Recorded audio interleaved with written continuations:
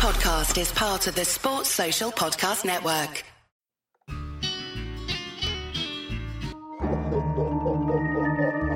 Tis that time of the season when the ghouls and goblins prowl. Witches ride their broomsticks and bonehead wildcats howl. So scrape your claws together and make some chilling noise for your haunted wildcatters, those spooky Bosco boys. Bosco's boys. Come on, boys.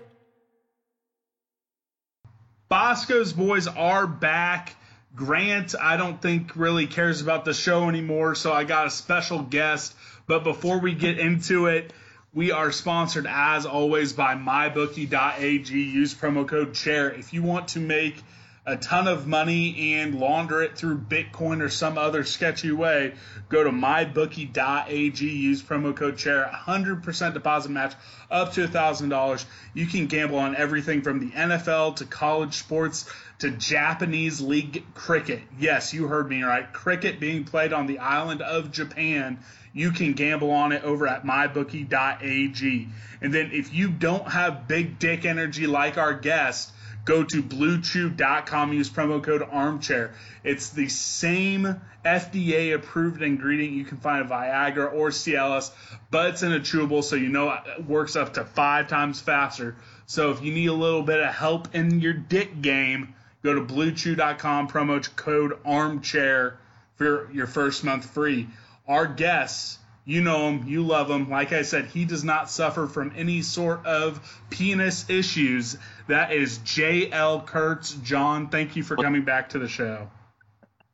You know, I tell you what, when I started in student radio and with big broadcasting dreams, I always imagined I would end up being introed after a live read for Japanese cricket gambling and penis pills. And I tell you what, I have absolutely arrived. So thank you, my friend. Hey, I tell you what, on Bosco's Boys, we only have the highest quality of sponsors.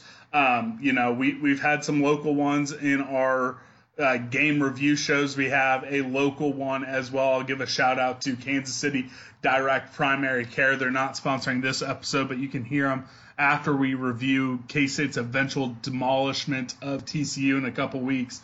But only the finest here at Bosco's Boys. John, we are bringing you back on. Like I said, I don't think Grant cares about the show anymore, so I have to bring on studs like yourself. I think the last time you were on, we were talking after the Mississippi State game, also on a bye week. Things are feeling a little bit different this time around. Let's just jump right into it. What has been the biggest difference in these last 2 weeks compared to the first 3 since the last time we spoke? Yeah, man, I tell you what, the big dick energy that I had the last time I was on here is not quite the same this time around, I will tell you that much. But, man, I mean, I think it's just been a cold, harsh dose of reality. I think it was easy after winning that Mississippi State game to get the expectations far too high and start thinking that this rebuild was going to be able to skip multiple steps. And, I mean, that's the way it felt at the time. It really did. But instead, the limitations of the roster, I think, have come around to burn this team. And, some issues that I think were probably there early on, but just weren't as apparent because of the level of competition and sort of the excitement and organization that they had those first couple of weeks made up for it. I think all of that stuff is coming around. And then I think on top of that, you have a coaching staff that is legitimately learning some lessons. And I don't mean that to say that they're in over their heads. I don't think it has to mean that. I just think that there is an adjustment level to not so much like playing in the Big 12, but just playing high-quality competition week in and week out. And I think, to me, there's no doubt that Oklahoma State and Baylor are both better significantly than Mississippi State. And so you've taken another step up and then another step up in competition the last 2 weeks. And I think Chris Kleiman is learning some things and has admitted as much, that they overthought some things in the Oklahoma State game, particularly offensively, and that they're still trying to figure out, what limitations they have with personnel groupings and how much that they can adjust, and basically how much they can put on the plate of certain players at different positions. And I think, unfortunately, a lot of the answers have come back that they can't put as much as they would like to on some of those different plates. And it's just a lot of that coming together. I don't think there's one scapegoat. I don't think there's one easy answer here. I think, as usually is the case with something like football, the ultimate team game where there's so many moving parts, I just think there's a lot at play there. There's a lot that needs to be sorted out. And frankly, there's just a long ways that this program has to go to get back to where we all really want it to be. I don't think that means this team is doomed to be a 4-win team or struggle to beat Kansas. I mean, I'm not jumping ship to that point, and I'm being fairly calm about all this. I don't think they're as bad as they've looked the last 2 weeks. I also don't think they're as good as they looked the first 3. Yeah, so the one thing that, and I agree with everything that you said, the one thing that I think is, making me take this probably harder than I usually would is the fact that so many folks on the negative side of the spectrum have decided after the last 2 weeks to go back into their corner, whether they're kind of anti-Kleiman or folks who maybe aren't anti-Skyler, but let's call them Skyler non-believers, and then just going crazy online on Twitter, message boards, Facebook, etc. Does the fact that there is still that sizable chunk of the fan base deciding to do that, does it make it harder for you either in the media or as a fan to really be rational through all of this? Because I know it's only made me go to my corner even harder than before. Yeah, I may have just done a good enough job of tuning it out at this point and haven't paid as much attention to it. But, I think the group of fans that legitimately thinks, I'm referencing basically one thread here on the KSO boards, but, the simpleton that will say, well, I hope you guys enjoy your white uniforms and you anti-Bill Snyder people, I hope you're happy. I mean, that is the most simple-minded way of thinking and just not getting it and not seeing the big picture that you could possibly have. So, if that's your take, hey, it's a free country, you can think what you want, but if you think you should be offended by me coming at you for that take, you should be, because it's a terrible take. It's just awful no matter what really happens the rest of this year. I think it's clear where that program was headed, and it's clear that the uniform, there's no correlation there and all that. So I guess a lot of it I just dismiss as being on the periphery and kind of a ridiculous way to think about it. Now, the Skyler stuff is a little bit more interesting. I think most rational fans, even if they were anti-Kleiman, can understand and take a step back, even as emotional as you are in the moment, can take a step back and be like, okay, look, there are still things that have to be done to get this thing moving in the right direction. And I think can respect that to a degree, even if they don't totally love where things are going. The Skyler stuff there, that's a little bit tougher because I think Skyler has become, he's just an easy scapegoat. I just outlined all these reasons why they're struggling, and it's complicated and there's a lot of them. And if you're a fan, if you're emotional, you're in the moment, you don't want to buy, hey, there's 18 different things causing this and it's a very complex problem. You want, who do I blame? Who do I go after? Who do I say needs to be fired? Who do I say is the worst quarterback of all time? And the quarterback is who you come to first. I wouldn't put Skylar Thompson in the top 5 or maybe even 10 things that are wrong with this team right now that are causing them to lose. I think Skylar Thompson's playing at like a C+ kind of a level as a quarterback. I do think he was significantly better against Baylor than he was against Oklahoma State, just in terms of not bailing from the pocket and staying in, trusting receivers a little bit more. And I think they were a little bit better for him as well. But I think the problem is Skylar, much like the rest of the team, the expectations got way too high after the first 3 weeks. And I will admit, I wanted to believe that Skylar was a guy good enough to be the number 1 rated Pro Football Focus quarterback in the country, which he was after 3 weeks. I wanted to believe that would help elevate the play of everybody around him, even if it's subpar cast of characters. I think we're finding out he's not that guy. That doesn't mean he's a bad quarterback. I think it still means he's an average to slightly above average right now, Big 12 starting quarterback. And that's not good enough to elevate the group of playmakers or lack thereof that he has around him. And frankly, an offensive line that has not played well the last 2 weeks. I think they're flying under the radar some because it's easier to look at the position players, the skill position players, and say, well, those guys are former walk-ons and not athletic. And now the offensive line's been pretty bad. I think the last 2 weeks, it leaves a lot to be desired. So I hate to keep sounding like I'm making excuses for Skyler throughout his career, but he just has not been dealt a great hand. I mean, the guy desperately wants a playmaker, as evidenced by Malik Knowles plays 4 snaps in the game on Saturday, and Skylar Thompson targets him 4 times. I mean, he just so badly wants somebody that can go up and make a play. So I don't think Skyler is really the big issue.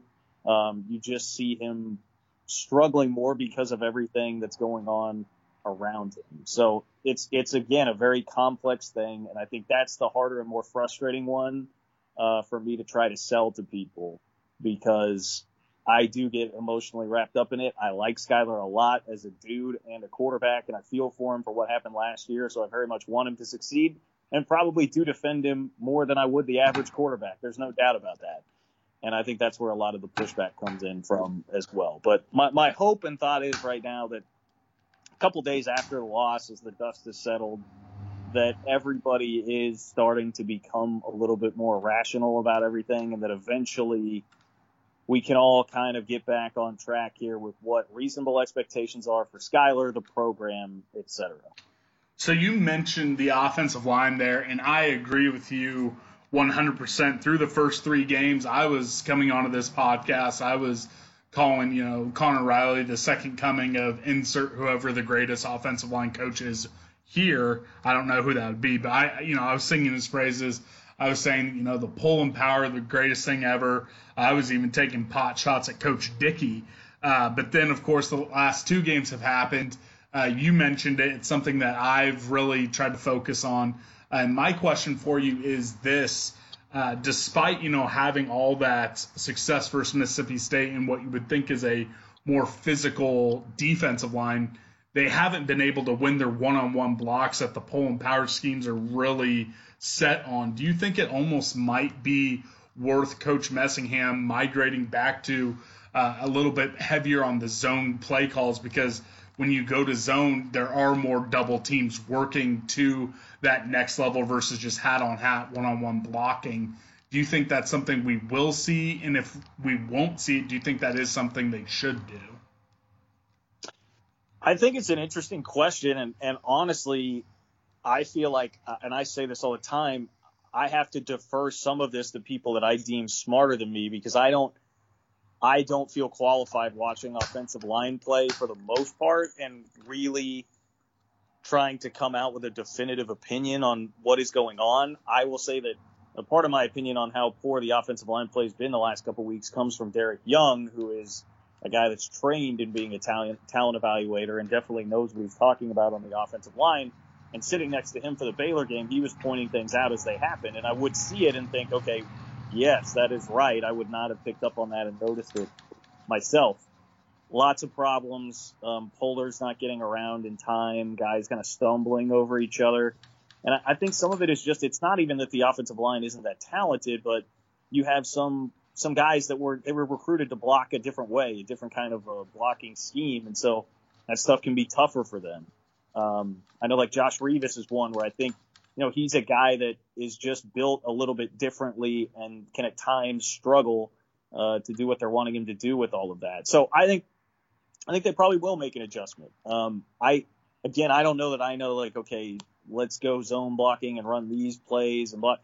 I just don't know that I'm qualified to do that, but I will say on the surface, it seems like it makes sense. And KSU_fan, who's another guy that I sat next to at the game on Saturday, I can remember him saying a couple times, like, hey, it's the zone stuff that seems to be working better right now. So that all seemingly makes sense, and I feel like a lot of smart people would be on board with that notion. But offensive line is one where I have a hard time wading into the waters too strongly, just because I try to step back and say, look, I mean, frankly, we probably should be that like all across the board with football, right? I mean, it's like Bill Snyder said, because you're not a coach, that's why you don't understand. But I think it's even amplified even more with the offensive line. Well, I will.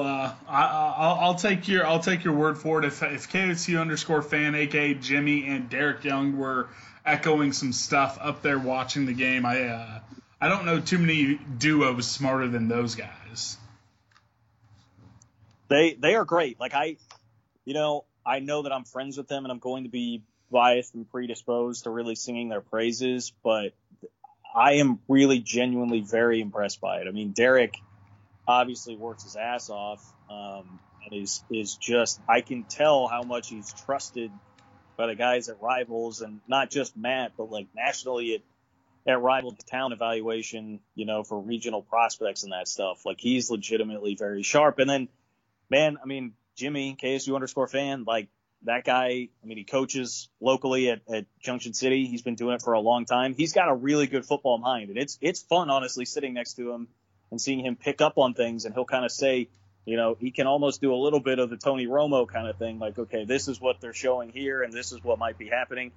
Dude thinks like a coach because he is a coach. And, I know it's the high school level, and some people might scoff at that, but he's legitimately a smart football mind, and it's fun getting to be around those guys and kind of soak up their knowledge. I tell you what, Jimmy he's the jack of all trade, because I sat next to him, I think, for 4 or 5 basketball games last year. And that guy, he can do it all. He can talk football. He can talk basketball. I think he's also a tennis coach. That dude, there aren't too many guys I stand harder than KSU_fan. Totally agree. And you're right. I mean, yeah, he's been an assistant on the Junction City basketball staff for a really long time as well. So he definitely knows what he's talking about. He's a great resource. Highly encourage you to go follow him, KSU_fan on Twitter. Yep, and then you can always catch his gift parties over at K-State Online. We'll give them a little plug as well. # tell your friends. So you have this interesting, dynamic. I think of all the media folks, I look at you and Matt, who are able to do the journalist thing and still kind of keep part of your fandom. So being able to wear both of those hats, what has it been like, and what has the mood been around the players and coaches during the media availability, after the Oklahoma State game, going all through the build-up to Baylor and now the aftermath of that Baylor game? Yeah, that's a good question. I would say that as far as the players and like Chris Kleiman are concerned, I've been pretty impressed with how they've handled things when it started going south. Chris Kleiman is kind of just the same guy. He's pretty steady. I mean, to his credit, while all of us were running around when they were 3-0 and getting crazy and spreading BE and all that, I mean, he was pretty headed and wasn't really – I was honestly a little bit surprised after the Mississippi State game to see how even-keeled he was with all of that. And so that has stayed pretty steadfast through the losses. Now, that there have been some things that have rubbed him the wrong way. I think in particular a question today at the press conference that they bristled at. But, for the most part, he's doing his best to just stay the same and keep preaching the message of positivity. I mean, that's definitely a thing you can tell with these players. I think Chris Kleiman and his staff knew going in, and that's a part of why they weren't shouting from the mountaintops how good they were at 3-0. They knew going in the limitations that they had roster-wise in general, and that it was going to be a challenge. And I think even with that, they're still saying, look, the old approach was kind of, all right, we are under-talented, but it's just going to be scream execution until something gets better and more kind of the fire and brimstone. We're going to just will our way into that. Whereas I think here it's more, hey, look, Chris Kleiman understands that they do have a bunch of limitations, but he wants to make sure that those guys still maintain confidence and have positivity and know that the coaches believe in them and that eventually that's going to pay off and that they will have the confidence to keep going out there and making plays instead of, okay, we're losing and we're not getting that reinforcement from coach. And, by the end of last year, it just all sort of turned into a drag where they weren't having any fun.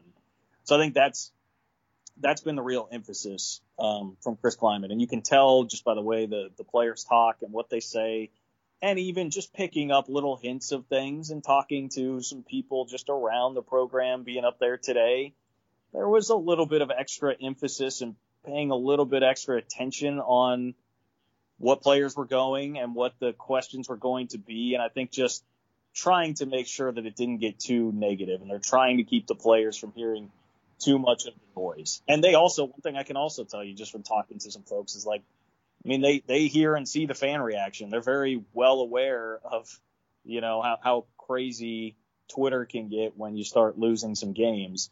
They're pretty hyper aware of that. And so I'm not telling you to, caution yourself based on that. I'm just telling you that they're very aware of that. And because of it, they want to make sure that they can kind of insulate the players to as positive of an environment as possible. So you mentioned something that I was questioning whether I was going to touch on or not. In this world of social media, you say that they are aware of what's being said. How do you think they handle, and it's not just fans, it's, national media, regional media consistently talking about how K-State maybe has the worst set of, skill players in the conference. The worst wide receivers, bad secondary, et cetera, going into the season.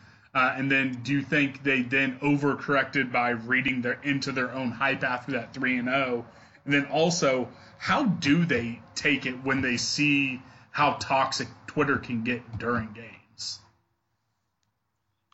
I mean, it seems like most guys do a pretty good job with it. I remember Wyatt Hubert after the Oklahoma State game did make a comment like, "Man, I forgot how negative of a place Twitter can be after a game." So they definitely see it. Dalton Schoen, who's a guy that I tell you what, if there's somebody that I like so much more under the new coaching staff talking to, it's Dalton Schoen because he had to be a robot beforehand, and now he's somebody you can get a pretty good quote from, and he'll just be brutally honest with you. I mean, he knew that the receivers sucked against Oklahoma State and basically said as much, and they had a receivers-only, quote-unquote team meeting, Dalton Reisner Memorial receivers team meeting, and at that meeting, he said I don't know what specifically they were referencing, but somehow it got brought up that someone had said that they had the worst wide receivers in the Big 12. And that was a talking point at the meeting to try and be better and prove them wrong. So they're all definitely hearing it. And I'm sure with different kids, it's different. Like John Holcomb, for instance, when he was on the tee, he's the kind of guy that would tweet back at somebody. And so you would have some of that from some folks. But my impression has been that it's not that big of a deal, that they are doing okay with it, at least the guys that we talk to, which is pretty much anybody that we ask to talk to these days. So I don't perceive it to be a big problem, but I'm sure that different guys take it differently and that it's harder for some than others. And, we know the guys that we probably pick on more than others. I mean, honestly, Skylar Thompson, he would be one guy that, he's a good leader, but he is the guy that takes, as I said, kind of the blunt of a lot of criticism and can become a scapegoat. And he's also just an emotional guy, more so than some. He wears his emotions on his sleeve positively and negatively. So he's someone I wonder about, how he handles it and deals with it. But when he talks to us, he's fine and seems cool, calm, collected, and he says the things that you would want from the leader of your team. So I'm not too terribly worried about it at this point, but it does, you start to think. I can remember last year and in 2015 when the long losing streaks happened, man, it did become a drag, and us in the media were having to ask the same questions over and over again, and they're all kind of shitty, for lack of a better word, because there's just nothing great to talk about. And so if you do lose the TCU game and then you have Oklahoma coming up next, and that could be a couple week stretch there where it becomes a drag. So right now, I don't think it's any glaring problem, but we'll see if things continue to go south. So we've mainly been talking, when referencing this team, talking about the offense. I'm going to ask, and it's going to be a pretty general question about the defense, but I think they've played well enough to give K-State a chance to win the last 2 weeks. But something that I'm, starting to get a little worried about is how prone they are to be giving up the big play. So I think, despite you trying to play a little bit coy, I think you're a pretty savvy football guy. So I want to know from your perspective, do you think that's based more on execution, not being able to tackle, et cetera? Is this just kind of, hey, the new world where Scotty Hazelton's going to play a little bit more aggressive than we've become, used to in the Hayes defenses? There's probably some of both at work there, but I think a lot of it with the defense is like, first of all, I agree with your assertion 100%. They absolutely have played well enough, I would say, the last 2 weeks to win. And I know you say, well, they gave up 31 to Baylor. And I mean, bad tackling. Yes. But I think in the same way that I would say Skylar Thompson's pocket awareness gets affected because he has receivers that aren't getting open, and you start to think, well, man, like I don't know if I can trust them. Like it makes it more difficult to do everything else that you normally would be doing. I think for the defense, it's probably hard for them when over and over again the offense is struggling. They're getting put back on the field faster, and they just, let's be honest, they probably don't have faith in their minds that the offense is going to score enough to really keep them in the game. So they're thinking, man, I have to be perfect here. We have to get the big play, can cause you to press some. And then you wind up with like AJ Parker just trying to go for a giant hit instead of wrapping up. And it turns into a huge play. And I think it's just a tough thing. And it seems to wear on them throughout games. It seems like the bigger plays start to happen more frequently toward the end of games. And I don't think it's just the normal sort of fatigue. I'm sure there has to be a mental aspect to that. And so I cut the defense some slack for that. I think Scotty Hazelton has done a tremendous job. I love the way he can switch it up and bring different looks and get pressure in different sorts of ways. I think they're doing a lot of very good things.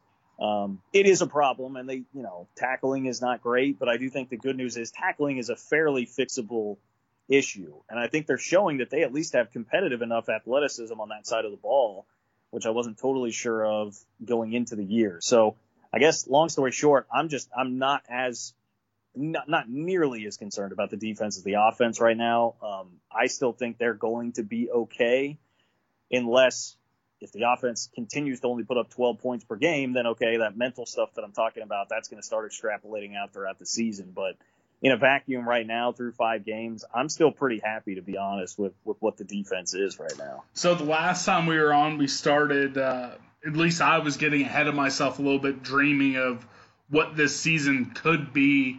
Now that we kind of got a little bit of a reality check or a come back to the median type performance the last 2 weeks, where is your head currently sitting at when it comes to expectations for us this season? And where we're sitting right now, would you, if you were going to go to mybookie.ag, use promo code CHAIR, would you be gambling on this team to get to at least 6 wins and a bowl game?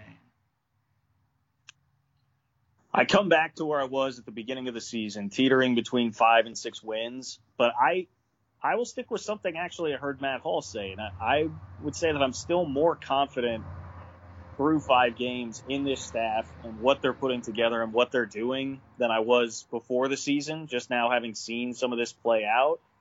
And a lot of that is big picture based and not necessarily so much for this year, but I'm going to lean, because I've seen enough positive things like that, on the side of they'll find a way to scratch out 6 wins.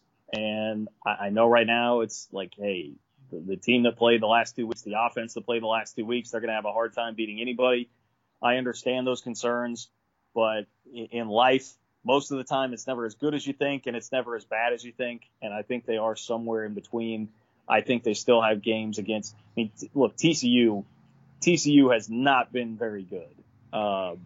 I know that they have a fairly legitimate defense, but they have struggled to get some pass rush, which would be a welcome sign with K-State's offensive line. They really struggled with that against Baylor. And their offense is just, you think K-State's offense is bad. TCU's has been just as bad at times and just as anemic at times this year. So I think that's a very winnable game. Obviously, West Virginia at home is a very winnable game. Obviously, at Kansas is a very winnable game.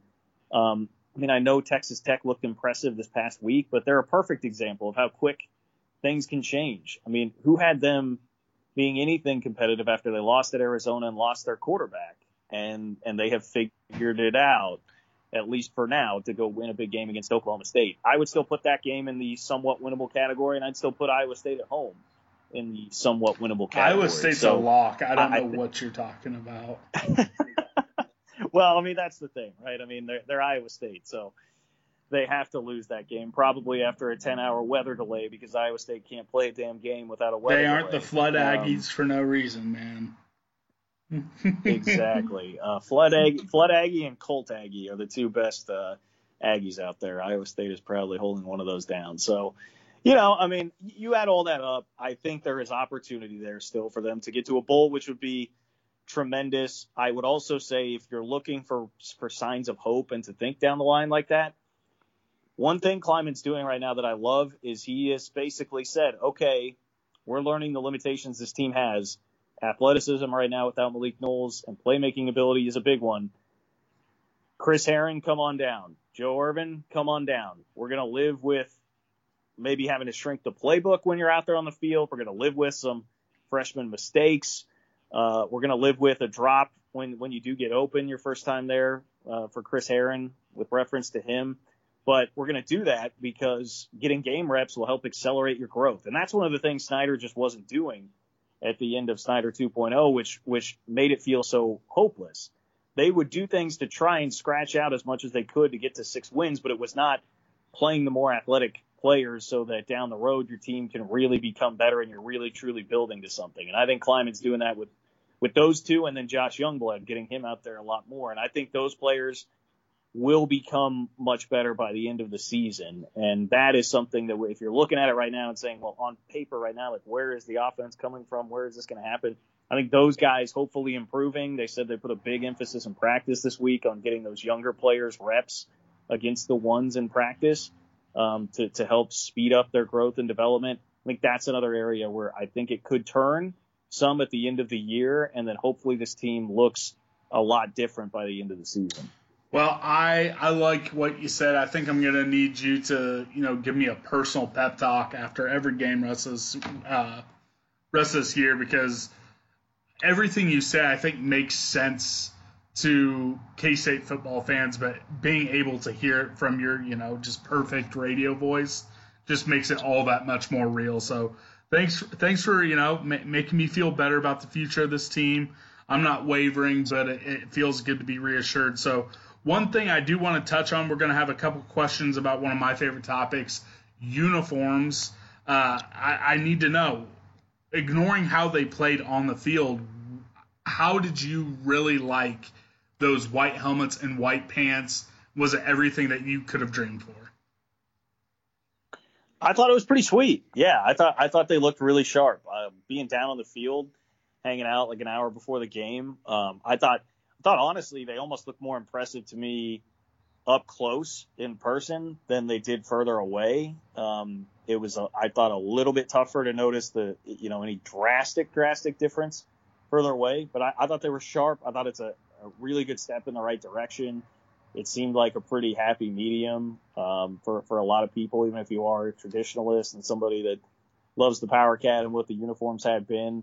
And I just think they're so smart with the way that they're doing it. Obviously, the rollout and the way that they publicize it with social media and stuff has just been great. And I think they know what this fan base is and how to make it palatable to most people. And they're doing it in a smart, strategic way, how they're rolling it out. So I give it really pretty much an A with everything that they've done, with how the uniforms looked, to just the whole strategy behind it and what they've done so far. One of the most underrated things about going white helmets, white pants that I didn't realize until I got into the stadium and watched it, and I'm curious if you picked up on this as well. Number one, all of the player accessories, whether it's purple or white, look so much better with the white helmets and white pants. It all seems to match. It kind of, if you go and look, anytime someone would wear a white wristband or white undershirt, all that type of stuff, with the gray helmet and gray pants, it just doesn't seem to fit.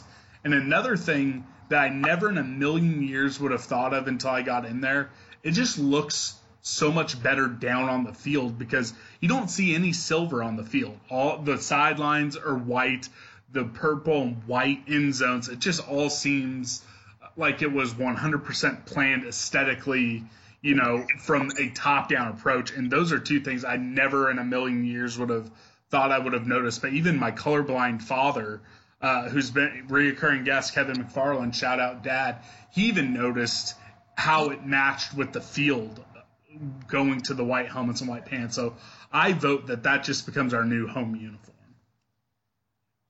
I'd be all for it. I honestly would. I mean, I think like what you're saying, I noticed kind of the same. It makes everything pop more.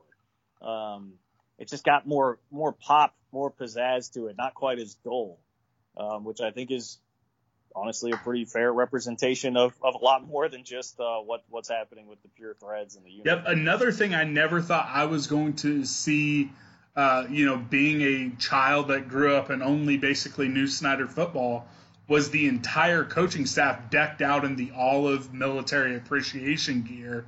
What did you think about Coach Kleiman and almost the entire staff rocking the military gear? I actually like that, and I say that in a somewhat surprised voice. I guess I don't know why it sounds like such a surprised voice, but the reason that I would say is because I'm typically I'm not like rah-rah camo guy. I just am not somebody that I feel like can pull off camo. And believe me, like I don't say any of this to say that I'm like anti-military by any stretch of the imagination, but it's just never been my style to like go out there and rock the camo stuff. So that's not really in my, wheelhouse, but I thought they made that look really good. I would say shout out to Nike, first of all, for the design with that to where it's, and it wasn't total like all out camo, but it fit the vibe and, I thought just blended in really well and it's a very cool thing to do. It's a cool way to honor Fort Riley for Fort Riley Day and do that whole thing very well. So I thought that was really sharp, honestly, too. All right, and then we're going to keep the uniform vibe going. K-State men's basketball unveiled their first two new uniforms of the season. They're going through a full uniform refresh. What were your thoughts when you saw the first two uniforms on Instagram and Twitter when it first dropped? And then did it change at all last night, this morning, when all the pictures and videos from the photo shoot for the video board came out, seeing all the players actually rock the purple uniforms? Okay, so here's where we might finally have some dissension. I'll fight you.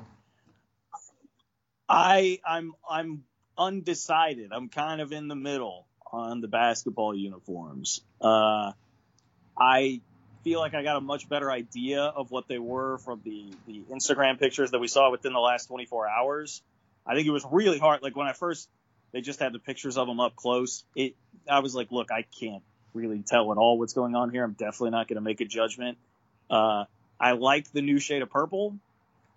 I don't know that I'm terribly crazy at this point about the striping and stuff on the sides. Ooh, see, it's like a retro feel to these jerseys. I mean, they look, if you get rid of the font and the number, that's like straight out of like the 1980s, 1970s, and I'm all about that kind of throwback aesthetic when it comes to basketball uniforms. So I have to agree with you big time there. It's interesting that you say that because, and I realize I'm all for that cat script on the front of the helmet. Like put it everywhere, put it on the side of the helmet, and it would look awesome. Even though I realize like a lot of people's problem with it is 1988, they were 0-11, whatever, when they had that, and it brings up bad memories. The thing that I thought when I saw the purple basketball uniforms, I'd have to go look deep in the archive somewhere to find a picture. But they looked like the spitting image, I thought, of these Asbury era uniforms that they had when they were Reebok. And, it's like they're very like early 90s, early mid 90s, I thought. And it reminded me of Asbury. And obviously that's not a great era. And I just thought that those Asbury uniforms are a little cheesy. The font was more cheesy on the Asbury era ones too that I'm remembering, where the K-State kind of starts out with the K, it's bigger, and then it funnels down. Yeah, I know what you're across saying. To the K-State. Yeah. So I have a little bit of that in me where I'm like, I'm not going to rush to judge, and I'm certainly not going to trash them. And it sounds like there's going to be a lot of cool other surprises coming with the basketball uniforms. So I'm on board with all of it, and I'm never going to say, hey, don't try some things and don't do things differently. I'm not as all in on them as I was with the football uniforms. I guess I'll put it. Well, that hurts my heart a little bit, but I'll give you a pass for that. And I will say, if everything that I've been led to believe is true, there's at least two more that are coming that are absolutely elite, and one of them is my all-time favorite K-State uniform of any sport. So I cannot wait for that to drop. I can't wait. I can't wait for all of the K-State fans and the players to see it when it happens. We will move on from that. Basketball is right around the corner, and I said it on Twitter, and I think you agree with me. I think basketball should not start until January, but facts are facts, and it's right around the corner. So we're not going to dive too deep into it, but I do want to get you on the record for a few predictions right here. I'm not going to send a boogeyman after you if you change any of this up. But as we sit here tonight, it is the 8th of October at 8:49. What is your prediction for the very first starting lineup of this season? Oh, boy. Oh, man. Well, first of all, there is not a cause and a take I can get behind harder than start college basketball in effing January. I mean, it's just sensory overload right now. There's too much going on. I can't devote as much attention to basketball as I feel like it deserves or as I would like to because we have football going on. And it's a pain, and it kind of like it pains me because I would like to be able to put my full attention and focus in the whole season. And then, April and May when you're starting to freak out because there's not as much going on. What if you had 2 more months of college basketball? I feel like it's a no-brainer. It makes too much sense. Here's the thing about college basketball, real quick, and I'm sorry to rant, especially since you agree with me. College basketball literally takes a back seat until January, and then honestly until almost after the Super Bowl, so you're waiting until the second week in February. Last year, they put the Championship Classic or whatever they call it, two marquee, some of the best non-conference basketball games in the world. And guess what? Not a single soul watched because guess what? In every even year, that's freaking election night. Like, it's not even just college football, NFL, NBA, baseball playoffs for Mason. Shout out to Mason with the worst Twitter account in the world. It's also then elections. Like, college basketball is not even like a top 5 priority for, a sports fan like myself and you and like just generic sports fans who like college basketball. They hurt themselves. There's no reason. No one cares. But yeah, you agree with me. I just don't understand what the point is. I mean, look, it's hard for me to get as into college basketball these days for a number of reasons as I used to, but that would be something that would help. If it's the main thing, my main squeeze sports-wise at that point in time, and I could embrace it the whole time, that would help a lot. So, yeah, you're preaching to the choir, man. It just makes way too much sense. Well, I'm going to write a letter to Mr. Emmert. I know he has nothing going on in Indianapolis at the NCAA right now, so I'll – Just tell Gene. Me and Gene will take care of it. I think Gene and I are going to have some words. I think it's time that he needs to start embracing Nike just a little bit more than he is. But that might be a conversation for a different day. So I think I need to come back to it. I need to hold you to it. I need to hear who you think the first starting five is going to be. Starting lineup. All right. So you got Mac, you got Cardi, you got X. I am going to say, oh boy. I mean, I don't think they'll start honestly, I've been hearing a lot of buzz about Levi Stockard. Like, I could see Stockard at the 5, Mac at the 4, X kind of at the 3, but I mean, they are trying to tell X that they'll play the 4, and then maybe I feel like, am I missing somebody obvious? Would it be like Cardi and Mike in the backcourt then? That's the first sense? Starting 5 Flando predicted, so you'd be in good company there. Yeah, I'd say probably at least to start the year, Cardi, Mike, X, and then the 2 bigs, Mac and Stockard. Bruce really did. He was high on what Stockard did this summer. He had a little bit of an injury that set him back at the end of the summer, but they really seemed convinced that Levi had a good summer, in better shape, all those things. So we'll see what that actually means. But that to me would lead me to believe, okay, veteran, he's now an upperclassman. He's been around a while. They're raving about his summer. Probably a guy that will start the year in the starting 5. Okay, the next prediction. It is March. It's in the Sprint Center. K-State just demolished Iowa State in the semifinals. They're playing Texas in the Big 12 championship game. Who's the starting 5 for that game? So ideally, I'm basically just going to answer this. Like, I think highest ceiling starting five would be Cardi, Dejuan, X, Mac, and Montavious Murphy is probably your best case scenario starting five, I would say. I'll take it. That will be that's a squad that's going to beat Texas. Hang the banner now, Big 12 tournament champions. So here's the next one. These are the final four predictions. I'll get you out before I'll let you address the boneheads, and I'll let you have the rest of your evening back. So after 2 weeks of Big 12 play, where does K-State football finish in the Big 12 conference? I will say that K-State finishes 8th in the Big 12. Man. Maybe 7th. I waffle between 7th and 8th. It's hard. I mean, it's like I just look at the bottom four just like we did going into the year. And it's like right now, I mean, you're asking me right now where Texas Tech did just do something impressive, and I'm probably a little prisoner of the moment there. I'll say they do stay in front of West Virginia and Kansas. All right, well, as long as we're going to a bowl game, I will accept that. So the next question, before any game is played at any level, where does K-State basketball finish in conference play? I'm very high on basketball relative, I think, to like most people's expectations.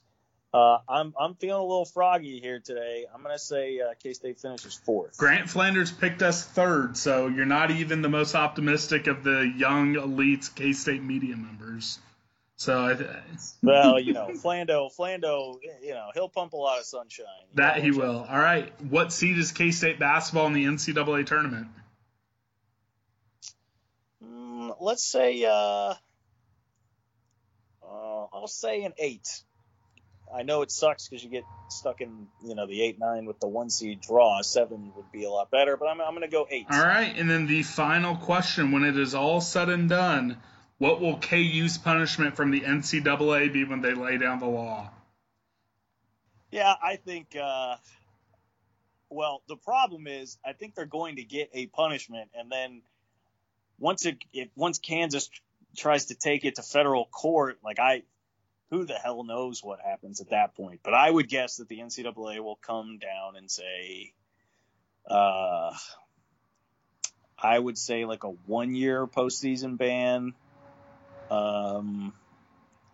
maybe a couple scholarship reduction over, a period of whatever. It usually feels like it's 3 or 4 years to do the scholarship reduction.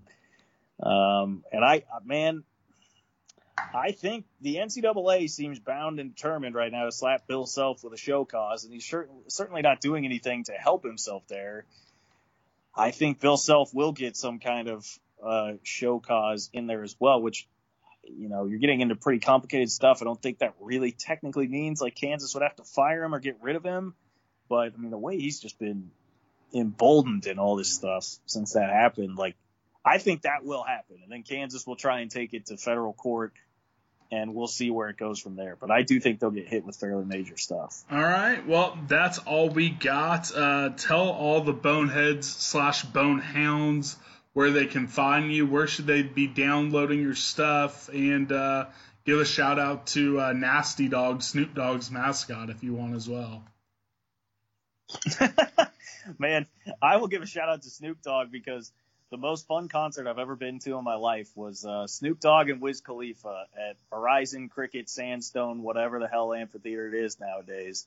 And it was a blast. And I'm telling you, if Jeff Long would have just asked me, I could have told him exactly what he was getting, because there were inflatable blunts that were thrown into the crowd to beat around like beach balls. Definitely some acrobatic dancers displaying their talents at times. I could have told them exactly what they were getting. But if you want my work, including my own special Kansas remix of Gin and Juice by Snoop Dogg, you can check out my YouTube channel, which is just John Kurtz on YouTube. I did a live chat actually today with Matt Hall after the press conference. It's not the greatest quality right now. I'm just trying it out and trying to get that going, but I'd appreciate it if you subscribe to the channel. There's a bunch of cool videos from press conferences. You get to hear from some of the players and all of that. And I've got some cool stuff in the works.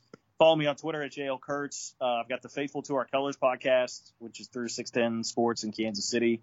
You can find that on Apple and Google Podcasts. And then The Game, which is the daily show from 4 to 6. You can find that on Apple and Google Podcasts. And let's see, Power Cat Game Day, K-State pregame show 4 hours before kickoff every Saturday on K-Man and K-Rock. So there are a lot of places where you can find it. Well, that's what I like to hear. John, thank you so much for coming on. Again, a shout out to Grant, who just doesn't care about us or the Boneheads anymore. And, everyone be sure to follow John and listen to all of his audio and watch all of his videos. He truly is the best when it comes to putting out digital content for K-State fans. I've been listening to their show for a very long time, and the evolution of John's talent is second to none. K-State fans are spoiled rotten having you in Manhattan doing 2 hours worth of sports talk every day. There isn't a small college town in America that has a guy like you doing it on a daily basis. So I want to thank you because you put out my favorite content on a daily basis. Boneheads, keep riding with us. Everything's going to be hella fun. We're still doing 3 shows a week. And let's see. Let's put someone in the doghouse. It's been a while since we've done that. So everyone who is listening to this right now, do not tweet anything about the show. Don't do it. Don't tag the show. Don't tag me. Don't tag John. But everyone tweet a GIF of, what's a random animal, of otters. Tweet GIFs of otters to Matt Hall. I think it is Matthew_D Hall on Twitter. Is that his Twitter handle? I believe so. So, yep. All right, after you listen to this, if you're listening to this right now, everyone tweet GIFs of otters or pictures of otters to Matthew_D_Hall, but do not say anything about it. Just tons of otters. And one lucky person who does that, I'll be monitoring the Twitter feed, will get some Bosco's Boys koozies. So happy hunting for good otter pictures and GIFs. We love you guys. Look for Grant at the cat head because we don't know where he is. You can do it all by yourself, baby girl. What's your name? Let me talk to you. Let me buy you a drink. I'm T-Pain. You know me. Convict music, never boy. I know the club goes at 3. What's the chances of you rolling with me? Back to the crib. Show you how I live. Let's get drunk and forget what we did. I'ma buy you a drink. I'ma take it home with me. I got money in the bank. I be in the great Cadillac. We in the bed like we in the bed like